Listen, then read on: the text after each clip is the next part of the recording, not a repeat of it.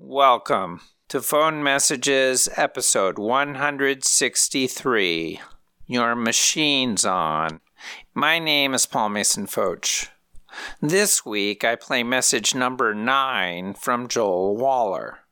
And it most likely comes soon after he left his previous message from episode 159. In that message, he recounted an eclectic mix of songs he had compiled for a composition course with the theme of the war on drugs. In the episode, I introduced the message as coming from the winter of 1990, but it also could have come from the spring of that year. The message is 15 seconds long. Here we go. Hey, Paul. Joel. Guess you're not home. Your machine's on. It's Wednesday night. So, hey, man. Love you. I'll see you. Bye. Sounds like I'm just calling to see if you'll pick up the phone. It was not a super happy period of my life. I think I was probably pretty lonely. I didn't really get to know that many other English students, but in some ways, my interests were kind of already moving in a different direction. I ended up sort of really gravitating toward the women's studies program. Do you remember any particular women's studies classes? Like the theory courses interested me a lot, but I also took a course on Virginia Woolf, was interesting. Another one was, a lot of it was about women's slave narratives. Those were great. And Marlene Longnecker was the main professor. She passed away several years back now. But anyway, Marlene Longnecker was just a great professor, and everybody, I think, agreed with me about that. She was just a great teacher and mentor. She had this amazing collection of political buttons from over the years. My favorite was a button she had. Of course, Columbus is right in the middle of the country pretty much, and she had a button that said, "Smash bicoastal arrogance." And she was this old hippie sort of, when she was in Buffalo in grad school, had been smuggling draft resistors into Canada in the trunk of her car, apparently, and dropped out for a while to raise sheep and marijuana, I guess, in British Columbia. And she just was a character and had a lot of great stories. Shifting topics a little, do you remember the first record you bought? The first album I bought was Goodbye Yellow Brick Road, Elton John. That would have been it. But of course, my mom had records, some of which I really liked. Like she had a Simon and Garfunkel record that I played a lot.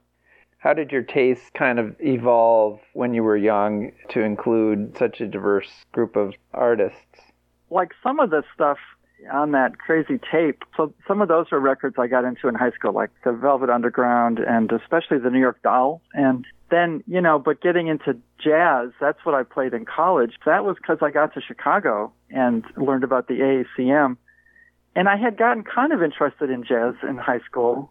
I was hanging out quite a bit with Gordon Gano and the Violent Femmes, and they were big jazz fans. Not so much Gordon, but especially Victor and Brian Ritchie. And Victor was more friendly. And so I also might have gotten some tips from him. How did you meet the members of the Violent Femmes? Gordon went to my high school. He was a year ahead of me. So we would have lunch, and he would sometimes come over after school, and we would listen to records. And he was a nice guy. He was pretty confrontational in certain ways in terms of school. Like he sometimes would do things like show up wearing his bathrobe, like over clothing, but wearing his bathrobe, or he wore opera gloves. So he got in trouble sometimes for wearing distracting clothing. And he had a dog collar that he wore quite a bit. It was one of those leather ones, like with spikes. What high school is this? Rufus King.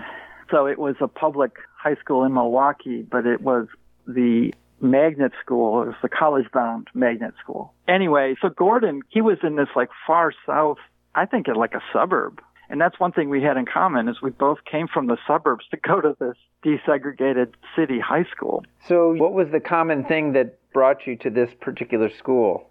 Well, I'm not sure for Gordon, but I know he hated Oak, whatever it was. He did not seem to like it, from what I could tell, and thought it was really boring. I think it was a kind of idea of some kind of urban, multicultural, high school instead of going to a boring, segregated white school. I think also I thought it would be academically better, and it probably was.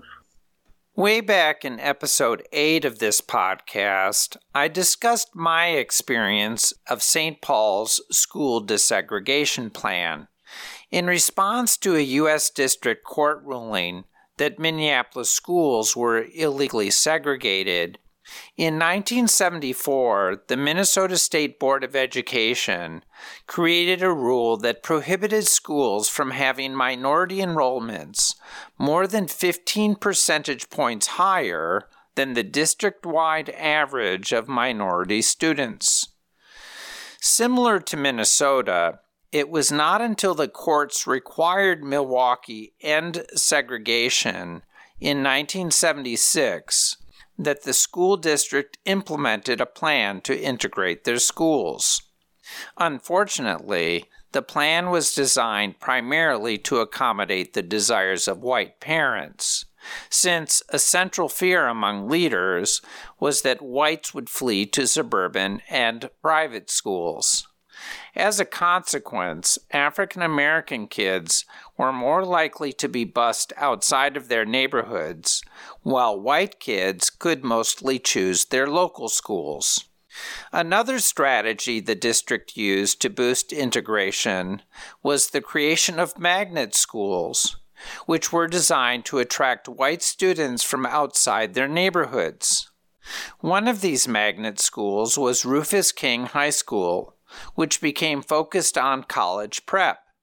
But the choice of Rufus King was not universally popular because it meant excluding many kids who lived in the high school's mostly African American neighborhood from going to the school. The same year Milwaukee constructed their desegregation plan, the Wisconsin State Legislature created a program to encourage the mixing of suburban and urban students. Called Chapter 220, it was this program that allowed Joel, who lived in Shorewood, and Gordon Gano, whose father was a Baptist minister in Hales Corner, to attend Rufus King High School.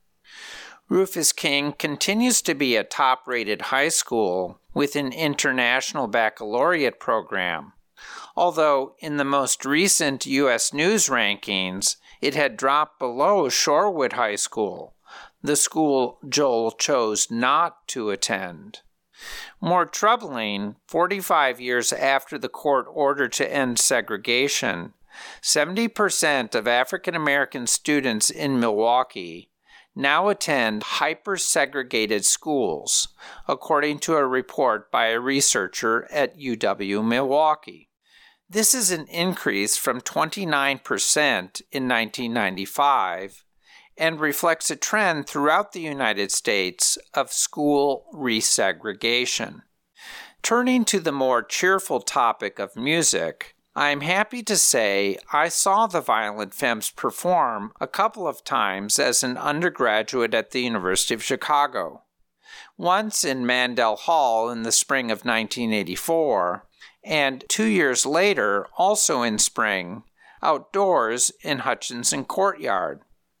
Thanks to a wonderful practice by the Chicago Maroon of publishing the budget for the Major Activities Board, we can trace the increased value of the band. Their fee went from $3,000 in 1984 to $9,500 in 1986.